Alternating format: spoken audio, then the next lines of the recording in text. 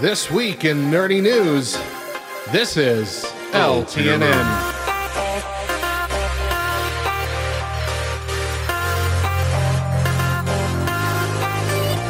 The Riddler is getting his own Mountain Dew flavor and a promotion from Matt Reeves' The Batman. The package art also offers a little sneak peek tease at the character's look.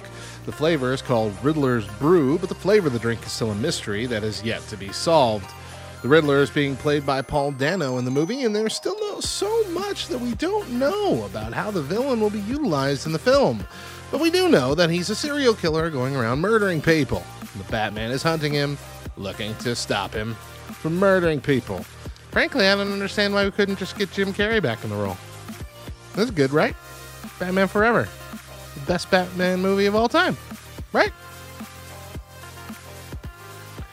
It's happening! We have a release date for the new Pokemon Snap. Ever since it was first announced, we've been looking forward to getting our hands on the game. We've enjoyed the original game back on the Nintendo 64, and we're excited to play this much more improved graphics version with many more Pokemon to snap pictures of. In addition to learning the game will launch on April 30th, fans were treated to a new trailer that is gorgeous, and we cannot wait to play. In new Pokemon Snap, players will take on the role of a budding Pokemon photographer and work with the Lental region expert, Professor Mirror, and his assistant Rita, on an ecological survey to photograph Pokemon thriving in nature. Plus, since there won't be any capturing or fighting of these Pokemon, I bet PETA will be all on board. The One Ring had an exclusive release in the official synopsis of Amazon Studios' Lord of the Rings series, set in the Second Age of Middle-earth's history. Beginning in a time of relative peace, the series follows an ensemble cast of characters, both familiar and new, as they confront the long-feared reemergence of evil to Middle-earth.